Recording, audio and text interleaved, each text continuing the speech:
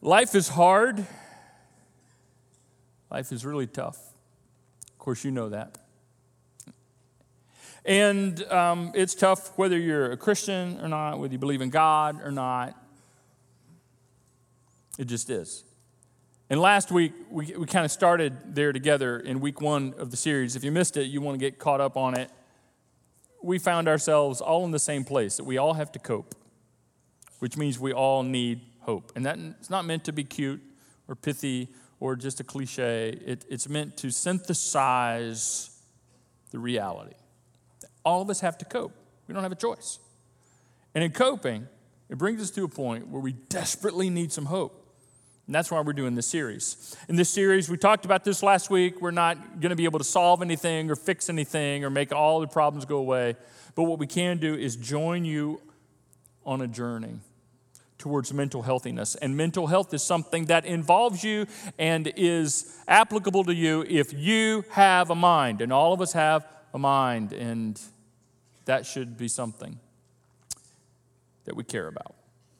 Last week, we ended our time together with a foundational tool, a affirmation, a rubric of sorts, and it's this, and we'll come back to it each week in this series, that we've learned together how at the end of the day, God made me, God loves me, and God is with me. This is true for you regardless of what point in your journey you find yourself, whether you find yourself in a great mental health situation or a challenging mental health situation. God made me, God loves me, God is with me, which means I have purpose. God made me, so I have purpose. And God loved me, so I have hope. And God is with me, so I know I'm not alone. We come back to this time and time and time and time again because it simply is true. Today, we're going to go a little bit further into this topic of mental healthiness, mental illness, mental health challenges, and we're going to spend a few minutes talking about anxiety and depression. I lump these together knowing full well there are differences between anxiety disorder and depression, especially at the clinical level. I do understand that there are differences between however, there's very many similarities. They often come together as two sides of one coin, and whether your experience may be with one of these and not the other, chances are if you've journeyed through one, you've experienced some of the other. So we put them together because the journey towards healthiness is often very similar with anxiety and depression. I want to say right up front, when we talk about anxiety and depression, I want you to be very careful how you use these words. That you don't allow them to become cliche. Don't allow them to be just common words you throw around, because they are. They just become common in our culture. You hear it all the time. I'm so depressed. I'm so depressed. Oh my gosh, I'm so depressed. And I'm like, okay, they got your Starbucks order wrong, man. That was it. You're not depressed because they spelled your name wrong on the label, or gave you 1 shot instead of 3, kind of thing. So no, your dog chewed up your couch. I hate that. But it doesn't mean, they may have a problem, but that doesn't, be careful. We throw these things around a lot, and it's, not only is it inaccurate, it's disrespectful and really unkind insensitive rather, maybe, to people who have really been in the darkness with these things. And perhaps that's where you find yourself. It may have something to do with your past, something to do with your future, or maybe something that's going on in your life right now. Anxiety, depression. When we use these terms, we don't just mean, I've had a bad day. We mean the darkness that many of you are too accustomed to. Depression, anxiety can be a situational thing triggered by an event, a tragedy, something that's happened.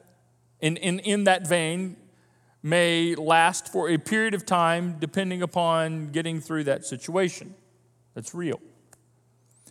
At the same time, it can also become a seasonal thing, that maybe your anxiety and depression is because you're in a season of life that snuck up on you, maybe a difficult season of life where things are very hard, and it's a present day reality, and maybe even a season of the year. We're entering into the fall and the winter, darker days, shorter days, colder days. A lot of people struggle often during this time of year more than others. And then there's actually, and some of you know this very well, unfortunately, a clinical side to anxiety and depression. And it may be to a point to where it's so chronic, it's gotten to a clinical standpoint and needs to be addressed medically, very much like we talked about in week 1 last week of our series. So I don't know where you are on this spectrum, but chances are either you or someone you love, a friend, someone you care about,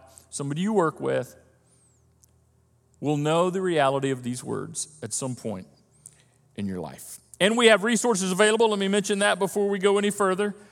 You scan that code on the seat back pocket in front of you, the QR code. It will take you as well on our website, our app, to a place where you can find the resources you need to get the help you need. And that's our goal as a church, is to come alongside of you and help you get help and help you get to the right place and talk to the right person at just the right time.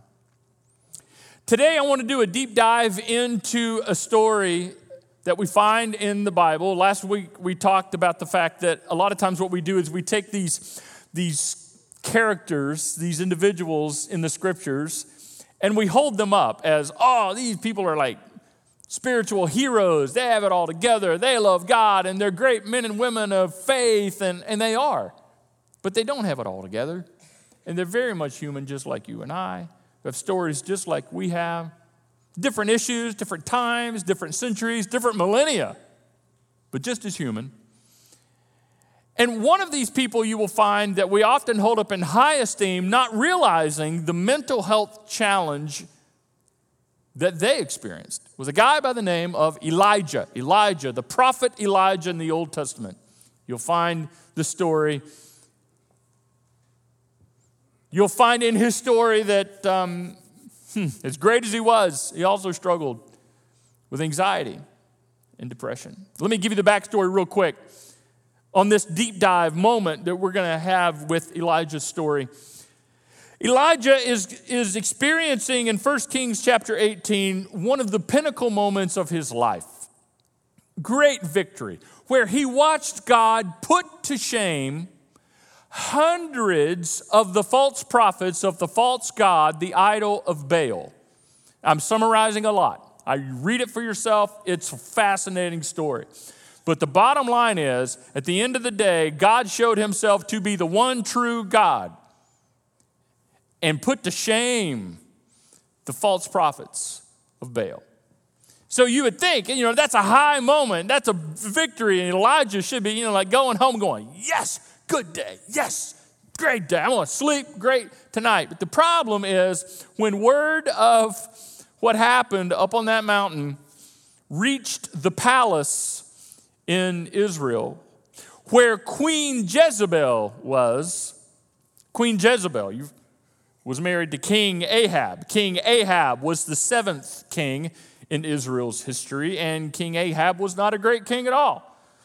He was not a very righteous king. He was an evil king in many respects, and married to Queen Jezebel. There's a name you probably are familiar with. Jezebel, right? You don't name your kids that. You just don't. Name your little girls.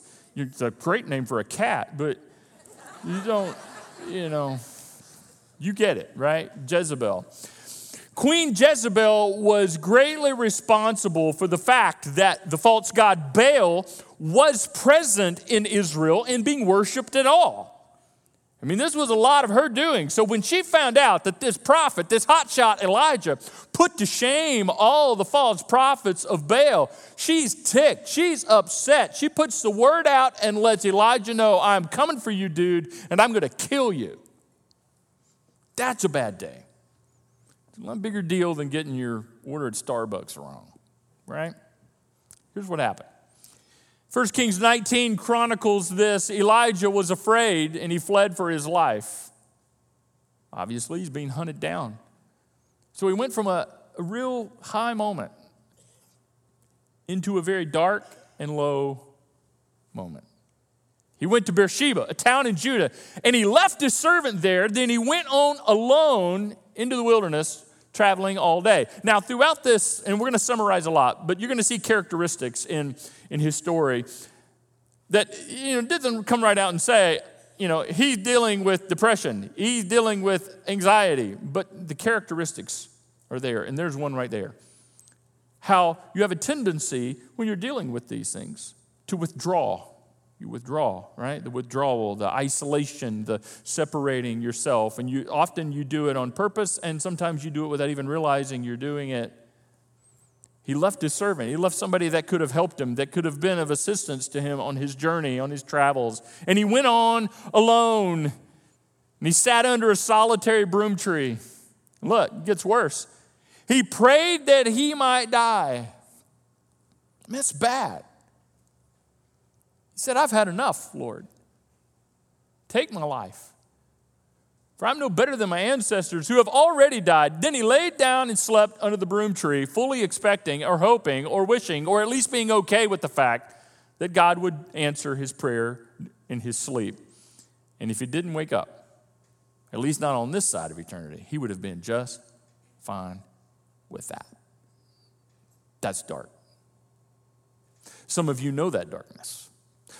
Others of you may have no idea what that darkness is like personally, but someone you love, someone you care for, knows that level of darkness. And it doesn't really matter what's because of. And here's the kicker with this. A lot of times you have no idea why you feel this way. It's not like something happened to you or you did something. It's just like all of a sudden, boom, it has descended upon you without explanation, without warning, and here you are in a very similar place of Elijah. No one's hunting you down, and there's no broom tree, and there's no, but you're very much in the same kind of place. So, God sent an angel. This is pretty cool. I'm summarizing now. You can read it for yourself, 1 Kings 19, fascinating story. God sent an angel to wake Elijah up, and when Elijah woke up, there was food and water. And the angel said, you need to get up, and you need to eat and drink something. So what did Elijah do? Well, he did the same thing that you and I would do if we got woke up out of sleep by an angel who had said, eat and drink. He ate and drank. But then he laid back down again. So you find yourself maybe in a place where it's just like the motivation is gone. Sure, I'll eat something, I'll drink something if I can. Maybe you're like Job. We saw his story last week, just a snippet of his story. He was finding it hard to do any of those things well. But he ate and he drank and he laid back down again. So God sent the angel back to Elijah the second time and said, get up and eat. You got a long journey ahead of you, and you're going to need this strength, which is a fantastic time to point out a hidden biblical principle that I didn't even realize was there until you do a deep dive in the story. You got to get this. Make sure you write this down, take a picture of this. Don't miss this. This could change your life. What we learn here so far in the story is that sometimes you need a snack and a nap. That's it, right? Thank you. We'll see you next week. What did you learn at church today? It's in the Bible. Sometimes you need a snack and a nap. Yeah. We were discussing this as a team. That was actually a reflection of one of our team members, and I was like, that's brilliant. I'm quoting you. Yeah, so I didn't come up with that. I'm not quite that smart, but I can resonate with it. Yeah. So what happened? He got up and he ate and he drank. The food gave him enough strength to travel 40 days and 40 nights. That's significant. We'll come back to that. To Mount Sinai, the mountain of God. There he came to a cave where he spent the night. Now, the 40 days and nights is significant because a lot of scholars tell us that the trip between Beersheba and Mount Sinai was about a 20-day trip. Took you about 20 days. Other scholars say, no, you really can't make it. If you're focused, you can make it in 12-ish days. So let's be conservative and say it would have taken most of us 20 days. Most people 20 days. It took him 40 days, which is another characteristic of when you're dealing with, and maybe you can relate to this, right? Just the lack of motivation, the lack of drive, the lack of oomph, the lack of energy, the lack of care, the lack of whatever you need. Everything takes longer. everything is harder. Everything is a chore. Elijah was there. So he finds himself in a cave on the top of this mountain. And again, summarizing a lot, God comes to him on this mountain to remind him of his power and the fact that he wasn't alone. And he did it in some very interesting ways. You'll have to read about it. It's fascinating stuff. But basically, God wanted to get Elijah's attention, and he did. He asked Elijah. He said, the Lord said to him, "What are you doing here, Elijah? Like, this wasn't part of the plan. What are you doing in this cave? Like, you didn't plan to be here. You didn't know you were going to be here. This wasn't," and maybe you're like, okay, yeah. Where you are right now, it's not where you ever dreamed you would be. So being able to survey where you are in life, maybe in a place that you never would have dreamed that you would be, dealing with what you never dreamed you would deal with, it takes some perspective to kind of step back and go, what's really going on in my life? Let's get honest with why I am here. I don't know where your here is, but that's a great question. Why am I here? What's going on in my life? What needs attention? Watch how Elijah responded. He said, well, I've zealously served the Lord God Almighty. But the people of Israel have broken down their covenant with you, and they've torn down your altars, and they've killed every one of your prophets. And I'm the only one left. And now they're trying to kill me too. Another characteristic of when you find yourself in this kind of darkness, it's like the world becomes very small. Your world becomes very small and closed and caved in, and you had this overwhelming sense of isolation, and it's just me. I'm the last one. I'm the only one left. Nobody knows. Nobody gets it. Nobody cares. It's just me here. We'll say more about that in a minute. But God responded to Elijah on the mountain, and again, summarizing. And what God did is he gave him a to-do list. He gave him something to focus on. He gave him some instructions that actually ended up helping him heal through this time of darkness and get into a much healthier mental space, physical space, spiritual space, just a much better place in his life. So God basically begins with this. Go back the same way you came. I don't want to try to read too much into this, but I do think it's interesting how God sent him right back to the place he was fleeing. How God sent him right back to deal with the thing that he was trying to escape from. And again, I'm not a psychiatrist, I'm not a counselor, I'm not a psychologist, I'm not a professional on that side, but I can tell you this. Your journey towards healing will demand that you face the things that are really going on. To face whatever has happened in the past to bring you to this place, to face whatever is happening right now, to face what you're fearing in the future, or maybe it's none of those things and it's purely chemical and medical, or to face that. It's basically to face the reality. I want you to go back. And he gave him instructions. The instructions involved finding a couple of guys, one by the name of Hazael and one by the name of Jehu. And actually a third one, a guy by the name of Elisha. God said, I want you to go find these guys. I want you to connect with them because they're going to help you. And in fact, Elisha is going to be your successor. He's going to be your sidekick. He's going to be your right-hand guy. I mean, I know you're kind of withdrawn and you've isolated yourself and you're convinced yourself that nobody knows, nobody gets it, nobody cares, and you're the only one and you're the last great one and it's over, so you're just ready to hang it up. But he said, see, that's not true, because I want you to go find Hazael and Jehu and Elisha, and I want you to involve yourself with them. And there's 7,000 others. Elijah, God said, there's 7,000 other people who have never bowed to Baal or kissed him or worshiped him or have their loyalty to him. You didn't know that, did you, Elijah? No, Elijah had no idea. He had completely forgotten about Hazael and Jehu and didn't really pay attention to this guy named Elisha, and plus the 7,000 others. I mean, he was just assuming that he was all alone. He didn't know.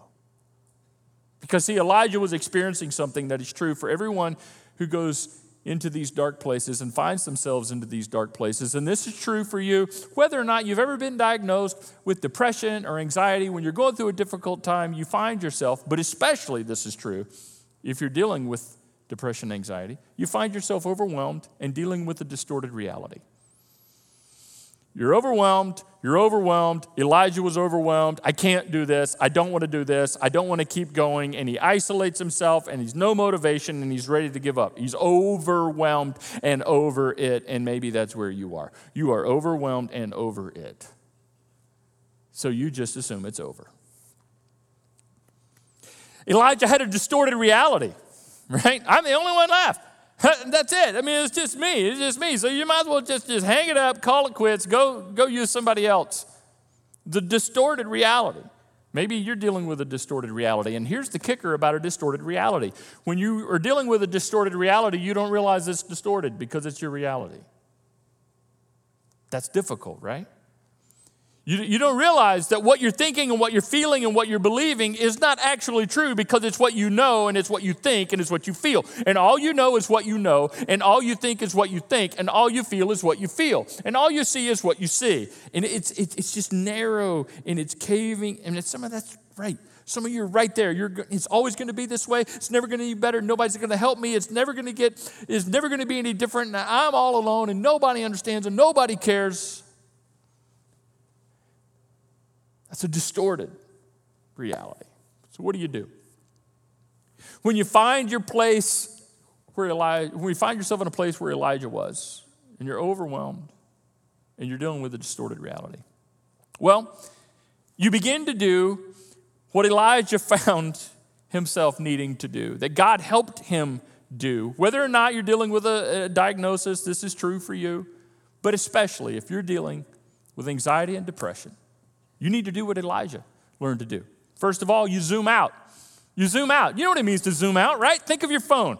Think of your phone when you zoom out.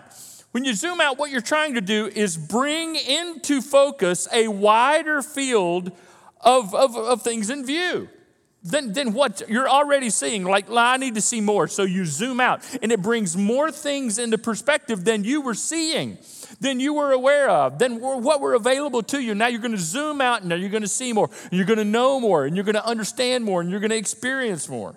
Because when you're dealing with anxiety and depression, you are stuck on a self-view, not by choice necessarily, but you just are. That's how your reality gets distorted. All you can see is what you can see, and all you know and feel is what you know and feel. And so you zoom out and realize, wait a second, my reality has been distorted.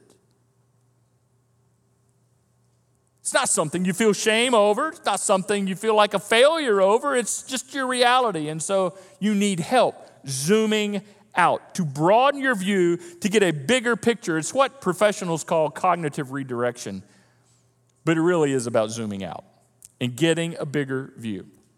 Your distorted view is not all true. When you zoom out, you begin to discover all kinds of things that, hey, wait a second. I've been through very difficult things before. You zoom out and maybe you look back on your life and go, wait a second, I go back years ago and I remember when I thought I would never survive that. I would never get through that. And God brought me through that maybe months ago or years ago. Okay, well then perhaps I'll get through this. Or maybe you've never been through this before and you zoom out and you look around and you're like, wait a second, I'm not the only one that's gone through this. They've gone through this and they've experienced this, and look at the healing that they've experienced. Perhaps I can heal too.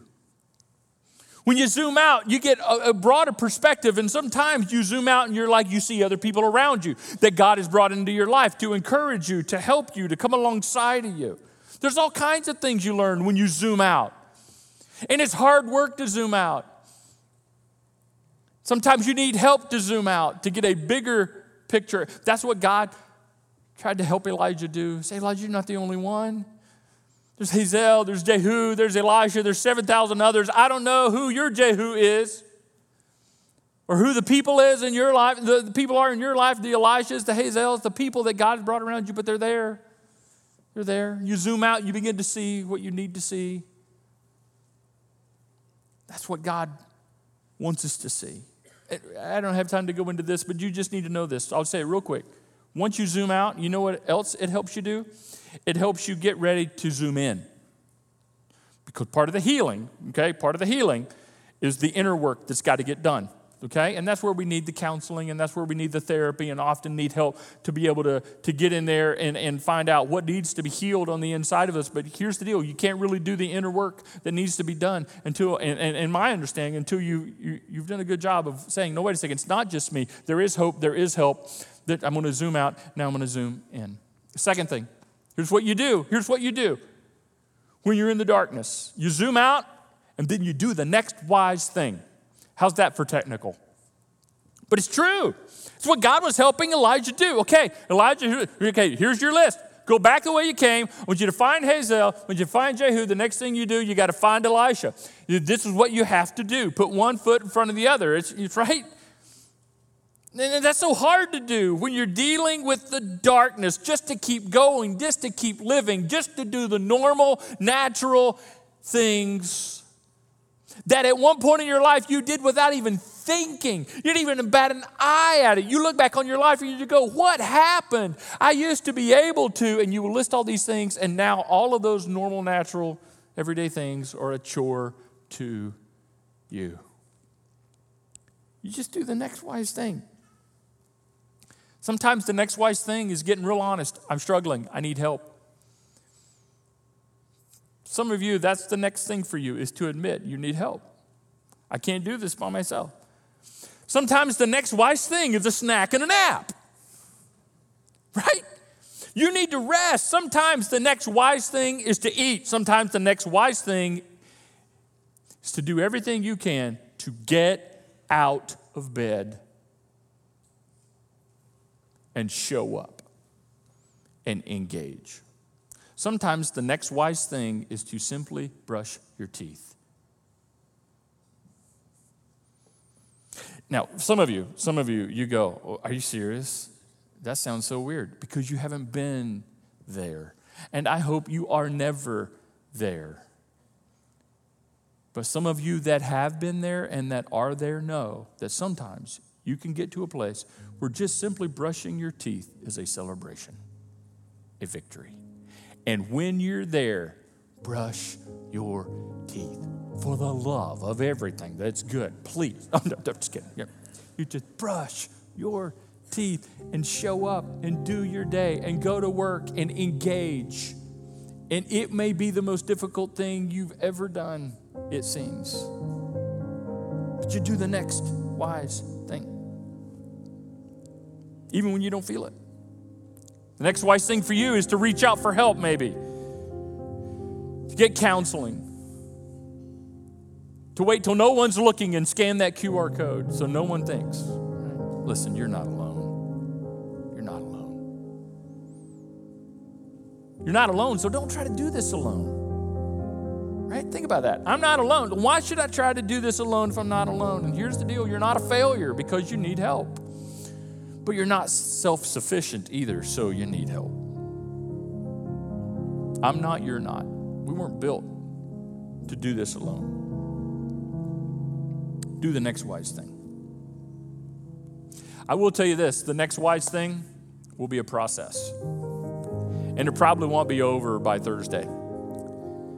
It's probably going to be followed with the next wise thing, and then the next wise thing, and then the next wise thing. Given your situation, but you don't want to compare to anybody else's because everybody's journey is unique and different, but there's enough similarities that we have learned.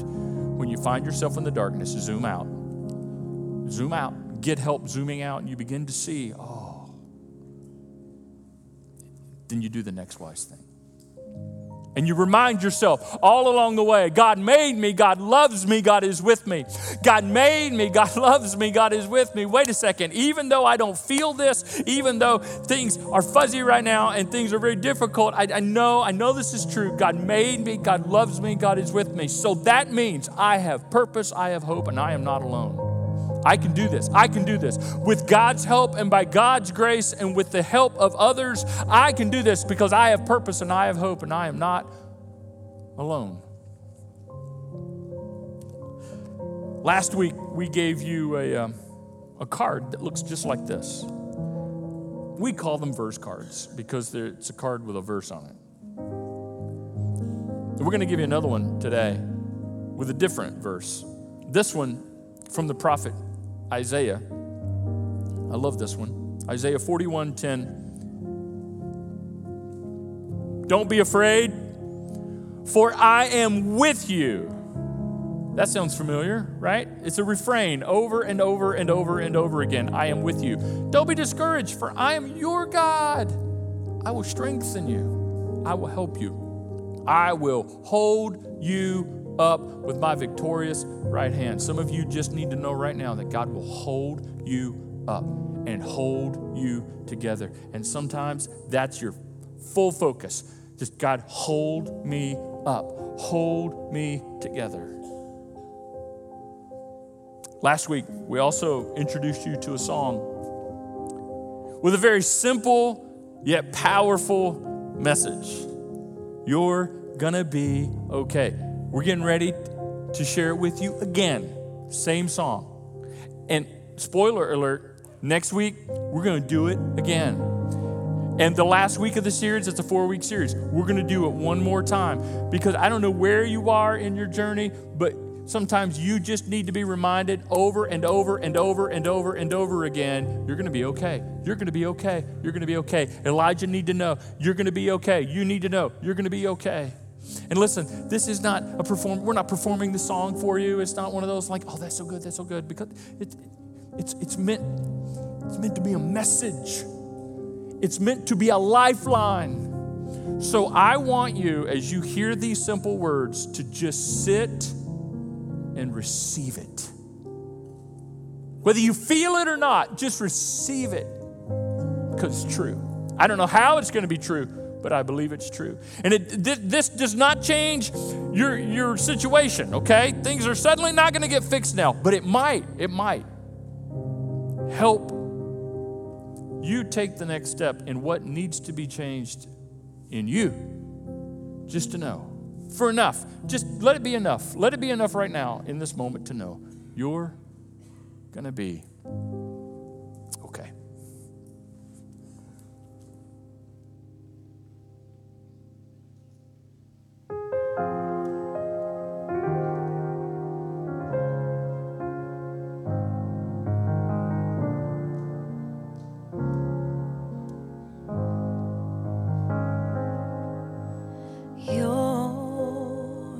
Gonna be okay. You're gonna be okay. Oh, the sun will keep on rising in that old familiar way, and every little thing is gonna be okay. You're gonna be alright. Darling, you're gonna be alright. 'Cause the stars will keep on shining through the darkest night, and you can know you're gonna be alright.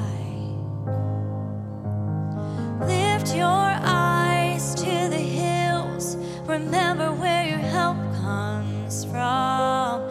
Lift your eyes to the hills. You'll never face a valley alone. Even when your heart is breaking and you've gone and lost your way, oh, you're gonna be okay. All our breath is the beginning of new life. You're gonna be all right.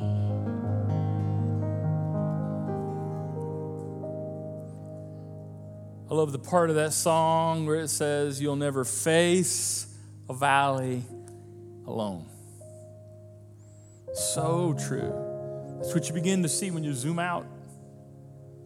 It's what you begin to believe when you just do the next wise thing. over and over and over again. As a church family, there's a lot of you that are struggling in many ways that you maybe have never shared with anyone else. We want you to know a couple things. We have a tool on our website, a prayer page that maybe you don't even know we have. And you can go to the prayer page and you can post, even anonymously, you can post and say, listen, I'm struggling. I need your prayer. And others will pray for you. And when they do, you'll get a notification. You'll get a notification that you've been prayed for. Sometimes maybe that's all you need to just do the next wise thing, is that reminder. And we can pray for each other and celebrate the journey towards healthiness and healing together. There's prayer groups on that page you can connect with all throughout the week. Online prayer groups. I've been a part of one for years now. A group of men that we get together and pray once a week, virtually, online. It's really cool. We have other ones that meet in person. All that's there. We just need to come around each other. In fact, let's pray now. I don't know where some of you are in dark places, but I want to pray for you. Maybe you're just prayed out. Maybe you got nothing else to say to God than what you've already said. That's okay. That's okay. I think that's where Elijah was. He was just like, I'm done. I got nothing else. Maybe if that's where you are, that's okay. You're not going to be there forever. You're going to be okay. But that's where you are right now. We're going to pray over you. We're going to pray with you. And maybe you're like, no, that's not me, but I know somebody. I love somebody. I have somebody in my family. I have a friend. I've worked with someone. Then you pray for them as we pray for each other. Father, life is tough. You told us it would be. But you also told us that it was going to be okay. And that your power and your grace would see to it.